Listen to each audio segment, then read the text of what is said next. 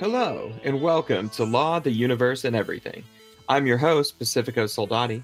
This show explores topics from law and business to consciousness, spirituality, and everything in between. We feature accomplished leaders across many fields to help you get more out of your life. You can learn more and stay up to date at theluepodcast.com. If you're not familiar with my background, I'm a helper, parent, marketer, attorney outlaw, certified mediator, story brand guide, omnist, yoga teacher, and a former paratrooper and award-winning Army chef with the 82nd Airborne Division and U.S. Army Special Operations Command. I'm the founder and CEO of the Soldati Group, a marketing agency helping startups, small businesses, and law firms leverage the power of story to grow their businesses. Law, the Universe, and Everything is a production of the Soldati Group. All opinions expressed by the hosts and podcast guests are solely their own opinions and do not reflect the opinions of the Soldati Group or guest employers. This podcast is for information and entertainment purposes only, and these discussions do not constitute legal or investment advice. Today's episode is brought to you by the HOCL Association, the first trade association for the HOCL industry. HOCL is the chemical our white blood cells produce to fight infection, now available in shelf-stable form for the first time in human history. With dozens of use cases, HOCL is the next great home and commercial commodity on par with baking soda. Combining the strength of chlorine with the safety and versatility of water, HOCL will revolutionize skincare, wound care, pet care, disinfection, and usher in a new era of clean agriculture. It even works as a seed-to-sale additive for cannabis with dozens of incredible benefits. Learn more at HOCLA.org. My guest today is Catherine Brown. If you don't think of sales as an honorable profession, you haven't read Catherine Brown's new book, How Good Humans Sell: The Proven Path to B2B Sales Success. Released in May 2021, the book combines best sales practices with social psychology principles. It can be used in combination with other sales training programs to help sales professionals overcome the hesitation that keeps them from closing more business. A veteran of 25 plus years of B2B selling, Catherine understands what it means to start and build a business during challenging times. She launched her first sales consulting firm in 2003 and now runs the sales training firm Extra Bold Sales, where she coaches others to sell with confidence. Her sales system includes psychology research that gets at the heart of why people don't sell effectively. She also trains on the reasons people buy. It's not what you think. Her process helps business owners take the frustration and worry out of business development so they can close new business without wasting money on one-size-fits-all sales training. Catherine lives in Texas with her family and her boxer, Penny. She loves taking Penny for walks, reading, planning her next globe-trotting adventure, watching sci-fi, and hosting dinner parties. She has a BA from Rice University and is a StoryBrand certified guide. Thank you so much for joining me today, Catherine, and welcome to the show. Thank you so much. I'm a fan of the podcast, and I'm delighted to be here. I'm very excited to talk to you. So take me back. How did you first get into B2B sales? Yes. When I graduated college, I thought I was going to be a professional musician all the way through university. And I decided I did not want to do that professionally. I started temping, and through that temping process, trying different jobs that were very short-term contract positions, I realized that I thought I would enjoy being a recruiter. So I was actually, my first two jobs out of college were to be a technical recruiter. I was in-house recruiting consultants for these consulting firms. And I started to realize when I watched the other operations inside the firms, I realized that I was selling. I really was, in a sense, I'm using air quotes, selling that someone would come and work for us and determining really whether that was a good fit or not. And then I realized that there would be other opportunities to be promoted and to be launched from there. So I started on the very people-intensive, referral-based recruiting side of things, and then it evolved into more traditional selling of products and services like you might think if someone tells you they're a salesperson. And so why do you think people have such a negative impression of sales, even if they are salespeople themselves? So there are several reasons. I love this question because I don't even know. There probably are 100 reasons, but I'll name a couple. I think that sometimes they have a negative impression of sales because they have had a memorable bad encounter where they have felt like they were being sold to, and then they ruminate on that incident in their head. They vow to not be that kind of person, and that kind of solidifies the stereotype. See, I knew it. Like, there's movies about it, there's books about it, people joke about it, but yeah, I experienced that too. That was terrible. I don't want to. Salespeople are bad. I think there's also a basic psychological thing that goes on, that even if you tallied all the positive experiences you had as a buyer or seller and all the negative experiences you had as a buyer or seller, I feel pretty sure you're going to have more positive experiences than you would negative. But people are wired to remember things that they perceive as a threat. So I think you could make an evolutionary argument. That's what evolutionary psychologists have done. They've said, not necessarily about selling, but about many other ways about why we seem to disproportionately remember or anchor on bad experiences. And I think there could be some of that at play as well.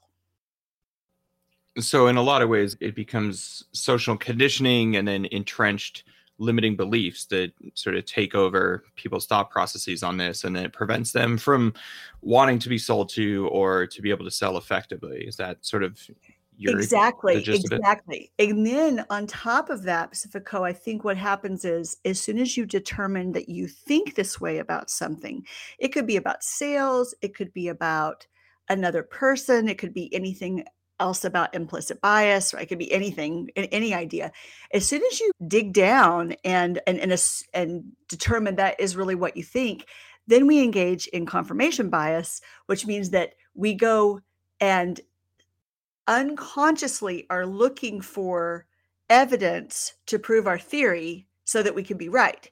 So as soon as we decide that thing is a fact, whatever that thing is, then we see more of that, experience more of that, and subconsciously are looking for more of that. So the minute you have another negative experience, again, maybe all week long you bought and sold things and had a great week, but then someone was mean to you at the grocery store, you're going to remember that one mean thing at the grocery store because it's proving what you have determined is true, even if statistically it's a very small amount of the time.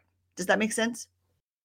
Oh, definitely. So then, and it effectively becomes like a form of self sabotage, right? Because you've now got this limiting belief that you want to actually feed into it subconsciously, even if you're not fully conscious of it. So that if you have to go and sell things to someone, but you have this limiting belief that you can't sell, or you don't like selling, or it's gross, or money is evil, or whatever the particular limiting belief may be, will then actually undermine your ability to sell anything to another person. Exactly.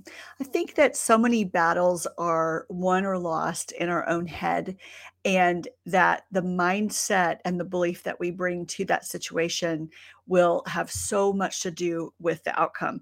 Not, I do have kind of some spiritual and what I call affectionately woo woo beliefs about the energy you project to people and things like that. But even if you don't believe things like that, even if you want me to take you to the lab and have scientific proof of things, there's so many studies and so many ways that we see that people do self handicap and get in their own way as soon as they determine something is simply true about them. We make meaning around us all the time. We have to interpret our circumstances. I think people are doing the best they can, but unfortunately we bring all those biases to every situation, and then we actually create reality, because if we're feeling insecure, invariably we're going to sound weird on the phone, which is probably going to make the call not go very well, which then means that we get to be right about that because, see, I knew it wouldn't go well, and then starts that vicious cycle again and again. And so, one concept you talk about in your book, which I found so fascinating, is that it's actually selfish to not sell to people and to not follow up if you have a thing to sell to them. And so that you're actually making a decision for them, which you characterize as a misuse of your power. Can you Mhm. speak a little bit more about that concept? Sure. So I want to differentiate and make sure this is clear to the readers who've not had the opportunity to read the book. When I'm talking about a misuse of power, or I'm talking about what is selfish, what I don't want people to hear is I don't presume for 1 second when I get on the phone with a potential client, even if they're a referral. Let's say they schedule themselves through my website to have a 20-minute call with me. They answer 2 or 3 questions about what this is about, or they've been referred by an existing client. I have a general, very broad sense of why they want to talk, but I don't know much. The goal of that call is not for me to close them, because I don't have enough information to know if that's the right thing to do. But the goal is to understand their goals, understand what they want to accomplish, get a sense of their timing, determine, we would say in sales and marketing language, we would say, we're trying to understand if it really is a sales lead because this is a fairly urgent issue, or if they're kicking tires and doing research for later. And so this is actually a marketing lead, which is fine too. We need to know those things during the call. So I think where the selfishness comes in that I see over and over again is when people, let's say we have the discovery call, it goes pretty well, we agree to a next step, and for some reason that person has to reschedule, or I have to reschedule. And then begins the back and forth on when are we going to talk again? Or let me give you another scenario. Someone comes in through your website and they have downloaded a lead generating PDF, or they've watched a video, or they've indicated they want to talk to you, and you're trying to set up a call to talk with them. When you give up too soon, when you start to decide what they didn't get back to me and I left a message, and if they were really interested, then they would talk with me. I'm being a little bit provocative to say it's selfish in the sense that I don't think people are trying to be selfish, but I want the seller to understand that the sales power that they have for good is that in their own mind, if they can understand that person is busy, that prospect has a lot going on. You don't even know if they got your message. You do not decide for them that they're not interested, or that they changed their mind, or that they just don't want to let you down. So they're avoiding. You don't know. You don't know what's happening. And so you have all this power inside yourself to make every sales situation that you're in mean something. And I want people to teach themselves with practice. And I modeled this some through the book. But I want them to practice making it mean very little until the person tells you that their situation has changed. That's where there's a lot of power. And I want people to understand how much agency they have to serve others if they don't get in their own way by making up a story. And so how can sellers overcome these, personal limiting beliefs about selling or making money and so on? I think that doing an inventory, one of the things I have my clients do is to do an inventory of several things. You can literally sit and make a list. So this is something your readers could do for fun over, with a cup of coffee over the weekend. Sit and make a list first of all the things that people have said to you about why they bought. What did they perceive the benefit to be? And try to remember their words. Go back and read your reviews. Look at your LinkedIn reviews. Look at your Google reviews. Look at the way you were introduced if someone referred you to someone else, and literally make a list of those words. Then on that same list, now you can pivot and make a list of all the ways that your product or service made that person more comfortable, have higher status. So maybe adopting your technology was so good for their department that person actually received a promotion. There could actually be status associated with this, or how it made them feel more secure. Comfort, status, and security is a Venn diagram that I talk about. I call it the motives and values power list. If we're looking at all those reasons that people buy from us that are not actually about the product or service, but are the benefits they receive via the product or service, all those words can go on the list too. And I just literally this last week, Pacifico, I had a group coaching. I was taking people through. Everyone made this list themselves. Then we went around on the Zoom call, and each person added to the list on behalf of the other people that were there. So they got even longer and said, oh, I've heard you say this. And isn't this also why someone would buy? And make this long inventory list. And that is one example of an exercise that has helped people have something to go back to and look at when they feel nervous and say, I do all these things. I did do all these things for these people. There's many other techniques as well, but that's something that comes to my mind that is a practical takeaway that someone can do even today. Thank you for that. Mhm. So, what is it about sales and the sales profession that you love the most? It's a success tool to something bigger. Whether you are a bookkeeper, whether you are selling jewelry through a direct sales company, whether you are an attorney, whether you actually working with a client right now that is a direct primary care practice, they're actually physicians, right? No matter what it is that you offer to people, if you understand how that product or service fulfills your customer and helps them have a better, bigger, fuller, more abundant life, then it's very rewarding because it gets to those big why questions, WHY questions. Why is what I'm doing here on the earth important? Why is what I sell important? Why does my work matter? And I think everyone wants their work to matter. And so it's so fun for me to and it's a little bit tiring occasionally, to tell you the truth, but it's mostly fun. It's mostly fun to me to have people go through some kind of a personal transformation where they realize that they're not selling at someone or to someone, they are for someone, and that what they are offering, if it's the right time for that person, that thing itself is a success vehicle to who that client is trying to become. And that matters. That's work that really matters. So, what do you see as the biggest mistakes that people make when they're selling something? Number one is giving up too soon because you make someone else's inaction mean more than it does. So, one of the things I talk about in the book is I give a live example where I was sure within 24 to 48 hours that I was going to receive a confirmation and a deposit on some training, and I really thought I was going to win the work. This is the story is only a couple years old. It's not that old. So I'm not talking about when I was selling and I was 25. This is something that happens all the time to people and still happens to me. I sent a proposal over. I expected it to be signed. I didn't hear from them. I did my regular follow-up. I didn't hear from them. I varied my methods of follow-up. I didn't hear from them.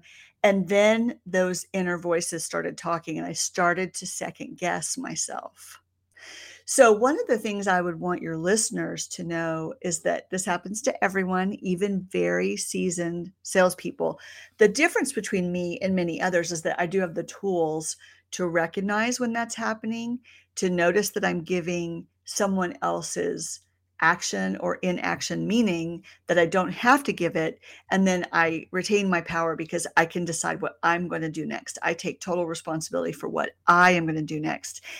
Giving up too soon is the issue. But what a lot of people will do is they will talk about the techniques of how to cold call or how to keep going. And I do get into that some in the book, but as you've seen, I believe that your beliefs about sales and the mindset that you bring to all of this is equally important, because you won't use the tools that a company has given you if you don't have the belief and mindset to go with it. So keeping house and taking care of that inner self-talk so that you do not give up too soon, number one thing people can address that will help them be more successful. Very powerful. Thank you so much. So, tell me, how has a failure or an apparent failure set you up for later success? And do you have a favorite failure? Oh my goodness. So failure is a real interesting term for me. I have had a realization as an adult. That word is fairly loaded and fairly triggering for me because I think growing up, I felt a lot of pressure to be a high performer. And I think that I'm probably in good company. I know some of my clients have shared this with me too, that if you don't notice that runaway self-talk in your head, like I was talking about a few minutes ago, you might not recognize if you make failures mean more than they should mean.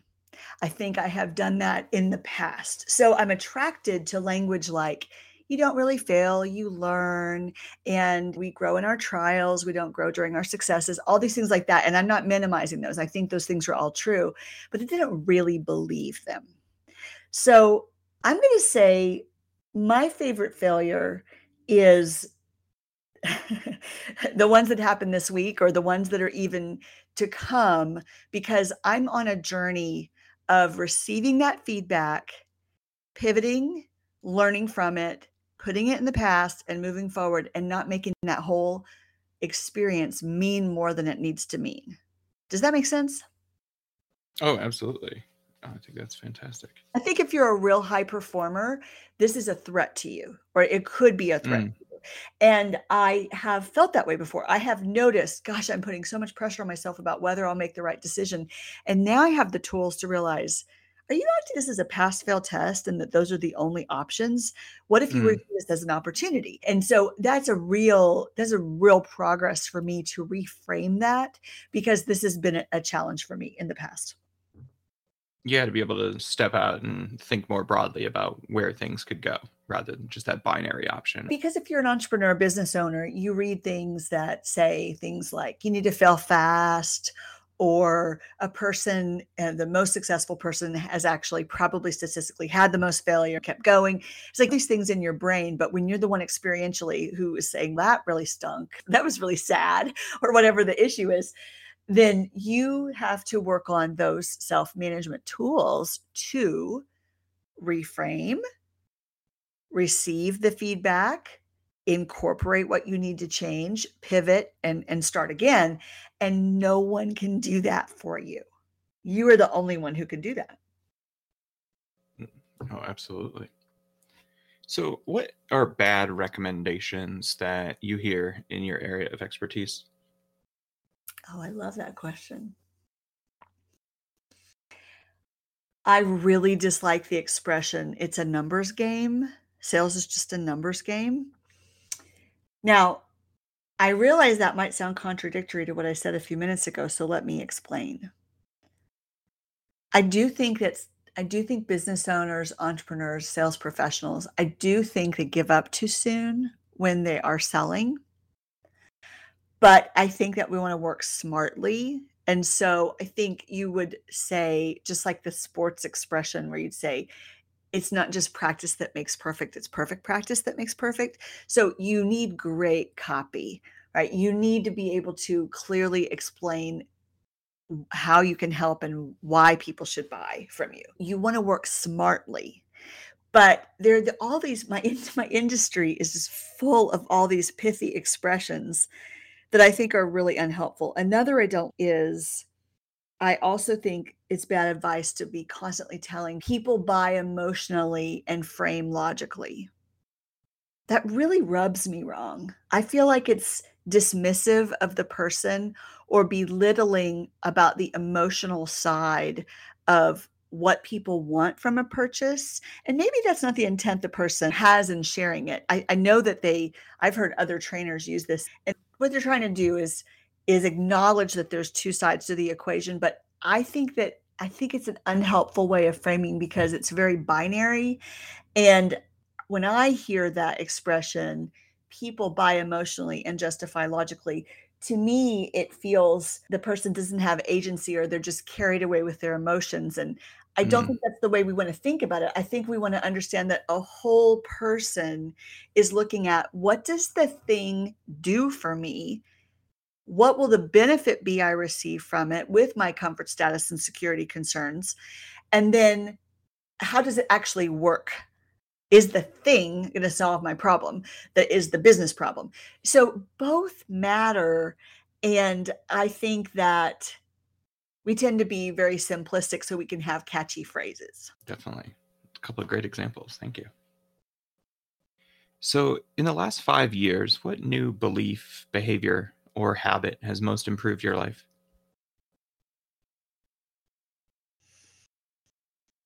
I'm pretty attracted to writing and leaders who talk about every individual taking on total responsibility for themselves.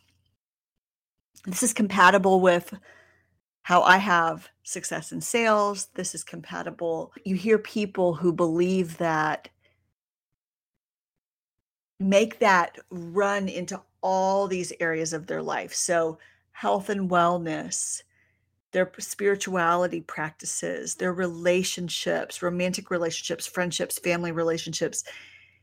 If you take responsibility for yourself and have good boundaries, as well as your own clear goals and vision and desire for yourself, and you don't blame others, you can get really far.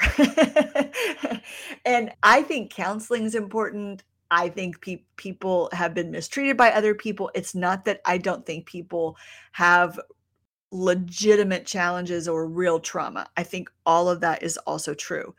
But the more responsibility that you can take for yourself to say, what am I responsible for? I cannot control other people. I'm working hard to control myself.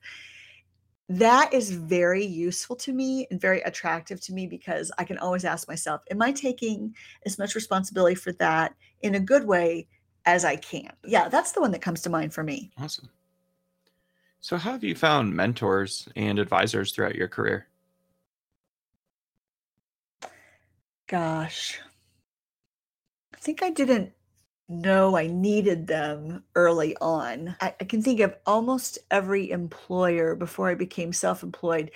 It was the owner of the firm or a salesperson who was higher up. They had the next job title or larger quota than I did. I fell into it, but I feel now in my middle years, I am actively looking for this. I don't know about you, but I feel like the longer you live and the more you work and the more you figure out your particular expertise and calling, you hit this rhythm. But then also, I do not want to be the highest achieving person in the room. I want to have people that I look to and follow because I do not want to reinvent the wheel. I want to learn from others. I need feedback. We all have blind spots. And so I feel like I just got lucky when I was younger and I wasn't deliberately seeking it like I am now. Mm. Oh, totally get that feeling. And the older we get, the more challenging I think that is, right? Because they don't Mm, have to be older, but they often will be. And mm. so the older we get, the smaller the pool of possible people get. So, tell me, what is one of the best or most worthwhile investments you've ever made? And feel free to interpret the word investments as broadly as you like. Sure. One of the most worthwhile investments. Gosh. So I have 3 that come to mind. I'll tell you really quick. One is this next year, I will have been married for 28 years. Wow. And yeah, it's hard. It's been great, but it's been hard. And I would call that, and we're in a really good place right now, but I've just been through enough hard things because we've been together so long. That investment feels totally worth it. And I can remember times that you're asking if that's true. 'Cause it's just difficult. It's just a stressful, difficult time, right? We've had parents die, we've raised 2 children, there've been just all these, challenges that have happened. So that has been totally worth it and very challenging. Another one that comes to mind, one thing you and I have in common is that we both have been through the Story Brand marketing training. Mhm. And so the time of the recording right now, I am still a StoryBrand certified guide. And that means that I have had a lot of marketing writing training to think about how to help people communicate their sales and marketing messages. That was an investment that I had to make with my own dollars because I'm self-employed. And the relationships I've built with like-minded people who love other people through sales and marketing, those relationships have been worth the access to the group. So I've really enjoyed Mm. that. The last example I can think of is I've always invested in being in peer advisory groups. So that's either been a group of female CEOs that meet once a month together, or right now I'm in one in Houston that is men and women across different industries, but you pay to be in a membership group where you can come. It's a closed group to members only, and you can share confidential information and get feedback. And this is a group I go to because they don't always know what I'm thinking and what I mean when I say certain words. So I will use that group for feedback. I will say, how, if I offered this course, what did those words sound like to you? What do you think I should do about this or that? And it's purposely cross industry. That has been awesome because I think we learn from having that creativity activated by being with people who are not like us. And I've almost always paid to be in a group like that. Oh, that's definitely a great investment. Absolutely. So, what advice would you give to a smart, driven high school or college graduate about to enter the real world? And is there any advice you think they should ignore? Goodness. We have a worldwide shortage of salespeople. This has been well documented. And so I think I would always encourage someone to take an entry level sales position and learn to sell a product or service, because most positions require you to be able to interview others, gain consensus, qualify, or ask for a donation, or do something that has some type of a big people interaction like that, in the way that formal selling does. So I think everyone would benefit from that. I think the other thing too is that I think it's a disservice when we tell young people that they need to go find their passion, and we act there's a passion singular. I think that's very pressuring and unhelpful. I know my sons are young adults now, and I know they feel that way. They feel like, I don't know what I want to do when I'm 50. I can't even decide what I'm going to do when I'm 25. So I would like people to have this idea of more like, I read this wonderful book called Design Your Life, and these professors from Stanford put it together. We could put this in the show notes potentially, but it was such a great resource because they talk about how if you take an approach like a designer, where you have to get out there and actually build the thing and experiment and see if the thing breaks, whatever the thing is, you have a different mentality of try it on, try it for a while, make adjustments, pivot, change. And we ought to approach everything in our life that way. Like, I'm going to do this for a while, and I'm going to learn everything I can in it, and I'm going to serve others through this vehicle. And if I want to do something next, that's fine too. And so having that flexibility and not thinking that there's just one thing that will make you happy, I think that would be of real service to people who feel pressured to know that information too soon.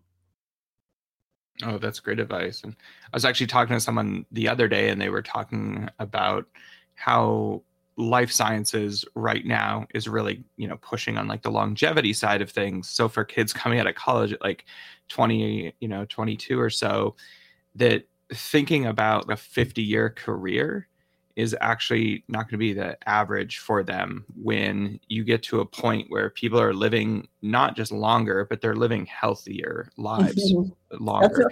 Let's hope so. Yeah. Right. And so his sort of thing was like, hey, think about, you could live to 120. So if you have 100 more years, you're not going to do one career for 100 Right. years. So just Right. think about the different things, how many times you could reinvent yourselves. There's so many great articles now about, I just saw one the other day about people who reinvented themselves in like their 40s, 50s, 60s. And I've met people that are in their 60s or 70s, and my career looks like theirs, like up to that point in their lives, and then they're 30 years older than me, just reinventing themselves yet again, which to me, like, I'm a total reimaginer or reinventor. Just, okay, now I want to do this thing, and I just love the diversity of experience of life. And the longer you live, the more times you get to change that over. And so I think that's really great advice to show, like, hey, there's not just one thing you're going to want to do. There's so many interesting things out there. So just try a bunch of stuff and see what resonates, and just enjoy the journey. Exactly. I think one thing that you and I have in common is that I can tell you're very curious, and I think that Mm, people who are not curious are irritating to me because I don't understand how you could live and walk on the planet and not be curious. Now, yeah. to be fair, if you don't have basic food and shelter and you're the lowest level of Maslow's hierarchy of needs because you are just trying to survive, you're just curious where your next meal is going to come from, and that's a very serious thing. So there are people who are under duress who cannot afford to be curious beyond their basic survival, but most of us in the West are able to have all those basic needs met. And I think part of being human is being a lifelong learner, taking in information, trying to assimilate that information, decide what it means, back to our earlier point in the conversation. And I find the people I'm most attracted to, and definitely the people I would go to and look for mentoring are interesting, curious people, and I'm impatient when that's not true. If I'm working with someone, for example, who is wants to check the box on sales training, but I find that really they don't have a growth mindset, they really are not committed to taking total responsibility and practicing new things, then that's not a good fit for us. So I try to figure that out pretty quickly. Mm.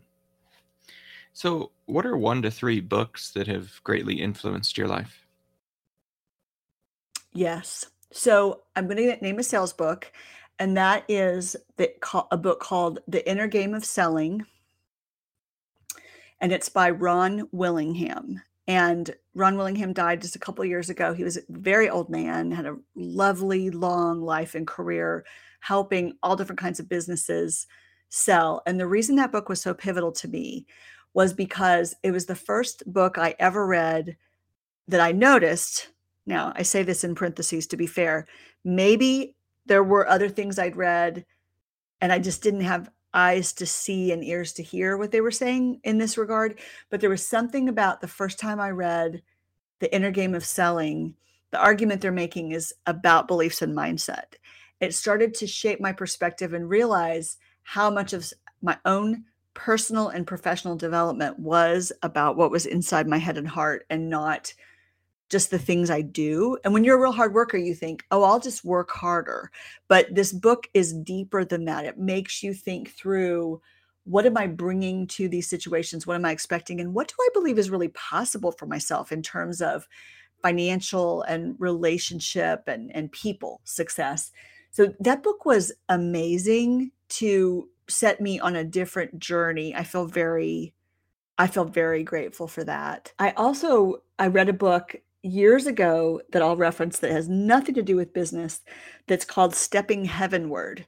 It is as on the personal side of things, it was a book that was given to me in college, and it's a fictional diary. It's by a woman named Elizabeth Prentiss, Prentiss. And if the readers go look it up, you're going to laugh because it might be out of print and it's like super old fashioned. It's been out for decades, but it was given to me in college. And what is so beautiful about it is it's a fictional diary, and it traces the life of a woman who starts out getting a diary for her 15th or 16th birthday. And through her words and her life, she's annoyed with her mom. She likes a guy that's not good for her, and she's writing this diary as she grows up. But you, as the reader, watch her grow in wisdom and love and grace over her life as she matures.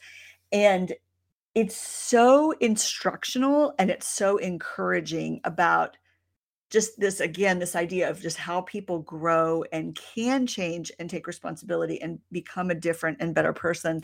So I've probably read that book 4 times, and I'm probably due to read it again because, of course, the older I get, it strikes me differently at each stage. So that was a wonderful gift, and I have given that to other people as a gift also. Mm, thank you. So, if you could have a gigantic billboard anywhere with anything on it, what would you say? What would it say and why?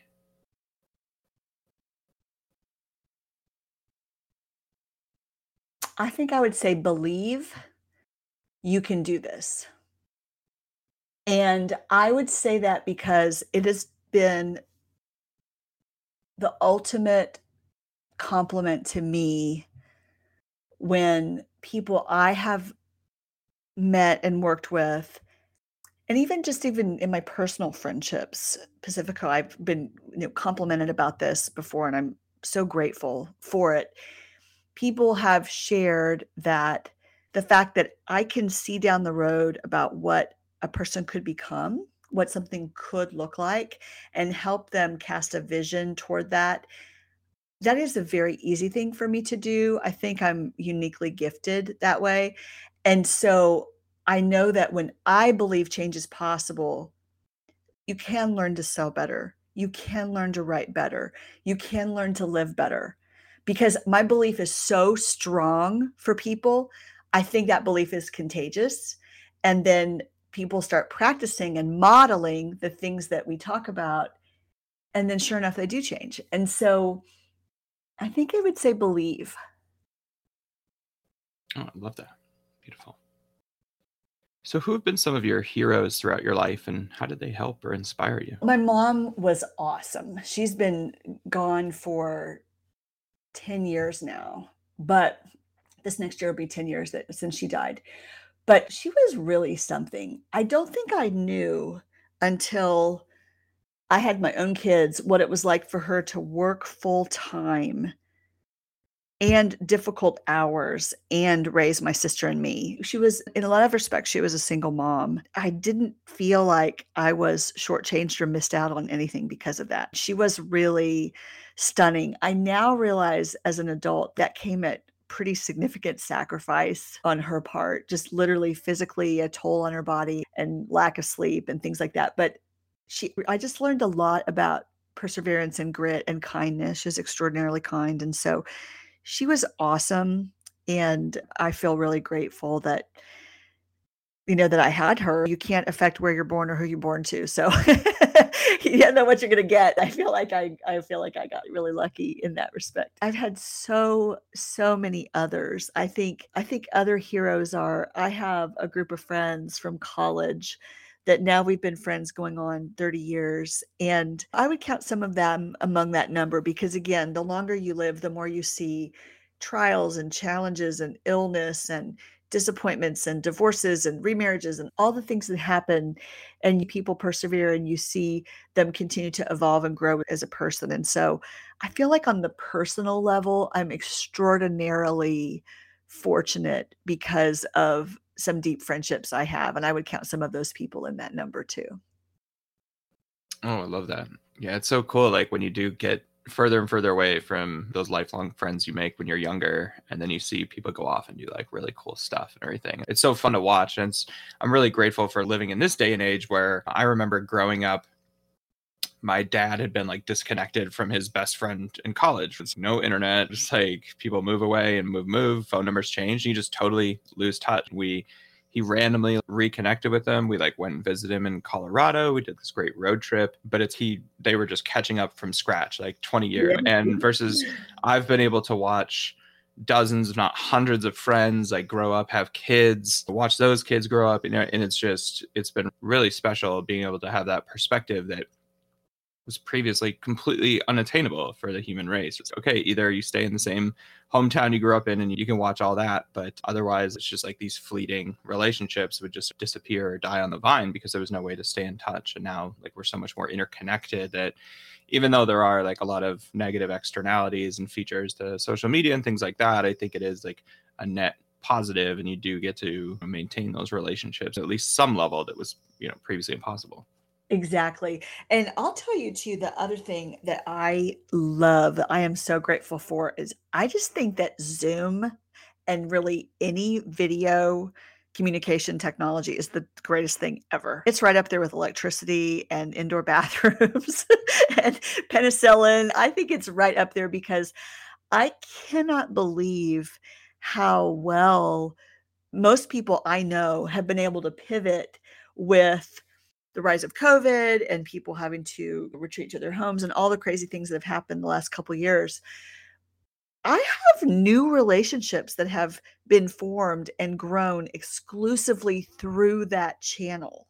And we have still been able to connect on this human to human level through that vehicle because we could see each other and make eye contact. And It's just awesome. It's awesome. Real quick story of something that was fun. My in-laws are still alive, doing great. They live in another state. And for many years, we had a standing call where we would call them on Sunday night, talk on the phone. We'd pass the phone back and forth. Sometimes we'd be on speaker. Then we'd go through seasons where we wouldn't talk quite as often and we'd see each other more in person. And we just ebbed and flowed. Well, with the pandemic, we instituted a weekly Zoom call. And the sweetest thing you've ever seen is that my big kids from their remote locations, they will often also dial in. And we're looking at my now elderly in-laws who are staring at the screen, huddled in front of the laptop camera. And week after week, we're talking about what's going on in our lives. And we actually are going to see them later this year. But I think that we will continue this tradition, which began because of COVID. But I think we'll keep what we liked from that whole experience and take it forward with us because we love seeing them and we love the standing date. Oh, totally. Yeah, it's been obviously there's like a lot of people lamenting it, but it has fully enabled us to just keep on going and just be able to pivot. And obviously there's like the whole business side of it, but yeah, just having I feel like there's a lot of just old friends and other groups like being able to get together that if it weren't for the pandemic, if it weren't for the rise of video conferencing and stuff, that it just wouldn't be happening. Someone Exactly. I remember earlier this summer, a classmate of mine from high school was like, "Oh, we graduated high school 20 years ago today." I was just like, "Are you kidding me?" I was just like, "Oh, Jesus." And you're like making me feel old. And then people are like, "Oh, we should like get together on Zoom. We should have this." And being able to have old college friends, you have a dozen people get together on Zoom and just catch up and everything is just, it's definitely really powerful. And I think it's been really interesting too, raising children in this era because it's just table stakes for them, right? Like they just have the expectation of I can talk to anyone anywhere in the world via video whenever I want. It's like I grew up without a computer. You know, it's just man, this is like a lot of crazy developments in 30, 40 years. Such a great time to be alive. When people say if you could go back to any time period or live during any time period, when would you want to live? And I'm like, are you kidding right now? Yeah. Surely you're joking, right? Now, Yeah. could I fly over and visit something very briefly? Sure, I could name 1,000 things I'd want to do that. But do I want to live during any other time? No way. Oh no. Yeah, I feel like we just have a really warped perspective on how terrible the world used to be because we see all this carnage now because we have the media and global communications to be able to highlight terrible stuff. But it's like before the 1900s, like the world was just constantly at war with itself everywhere. It was just like really brutal. And so, yeah, of course you'd want to be alive now and especially if you're not right. If you're not like a cis het white male, like it's just worse for you the farther back you go. So this is the best time for pretty much everyone, even for people who do struggle. Because it's like even someone who's in, say, the lower quartile of income in the US right now, you're living better than like royalty hundreds of years ago. Like you have access to all kinds of just total nonsense and they can distract you from whatever else in life that you can still live a really rich life even with very little, right? Exactly. There's a lot of research that talks about how the world really is less violent and it really is safer. And I totally agree with you. I feel so fortunate about all of the things we have access to and I love my life. I'm so grateful that I love my life. Mm. So tell me, what are some of your go-to self-care strategies, tactics, or techniques? Super. So I have one that's fairly recent that I would love to share with the readers. I have gone through periods where I would have meditation in the morning, or I would journal and I would exercise, but I do a little bit of this, a little bit of that. And I did a reboot after a vacation that I took in the summer of 2021. And I decided when I came back, I was going to reorganize my schedule and I was going to get more serious about my personal and professional self-care because I let some things go during the pandemic, not just health-wise, but even just out of balance kind of decisions, especially too much work. I have a pretty elaborate ritual that takes me about 90 minutes in the morning, and I do it most days. I try to do it every day. And that is a combination of reading, because I have trouble reading at night when I'm getting sleepy. I just can fall asleep sitting up, literally. So I have to read in the morning. So I have reading, and I have time I write my journal, and I have time for prayer and meditation, and I exercise. And I have just literally pushed my whole day back. And I feel so fortunate, Pacifico, because I can, as an entrepreneur, I can make some decisions about when I will take client calls and what that will look like. And part of what, again, this theme of total responsibility, part of what I realized over vacation was no one is going to do this for you. This is up to you. So I have about a 90-minute routine. And at the end of it, I'm sweaty because I've exercised. So I have to take client calls later. I have to shift my whole day. I can't tell you how balancing that's been for me, how much energy it gives me, not just physically, but just mentally, just to feel proud of myself because I feel like busy, successful. And I'm going to take out the word busy. Let's say successful, visionary, high achieving people. They tend to have routines like this where they do care for themselves. And so I'm really excited that I have begun to implement that. I also get a good bit of sleep. So I require a lot of rest. I always get at least 7 hours, but often will sleep 8 hours at night. And sometimes I'll even take a quick nap one or both days of the weekend. And I felt embarrassed about that for years. And you'll hear about these amazing people who think that sleep is a waste of time and somehow function on 5 hours, but I can't. I don't know how they do it. I've tried everything I know to do except massive drugs. And so I am more okay with that. And I make that part of my routine and a priority. And I then can be the Energizer Bunny in the day and bring my whole self to people if I take care of myself and do those things. Oh, that's great. Sounds like you built your own like miracle morning, right? Like Hal, I think was it Hal Elrod? Was that someone had another guest who Yes, like I got into loved that? that book. That was really helpful to me in thinking through this. No, totally. Catherine, this has been such a fun and enlightening conversation, but it does bring me to my final question of the day. And that is, what is the kindest thing anyone has ever done for you? Oh my goodness.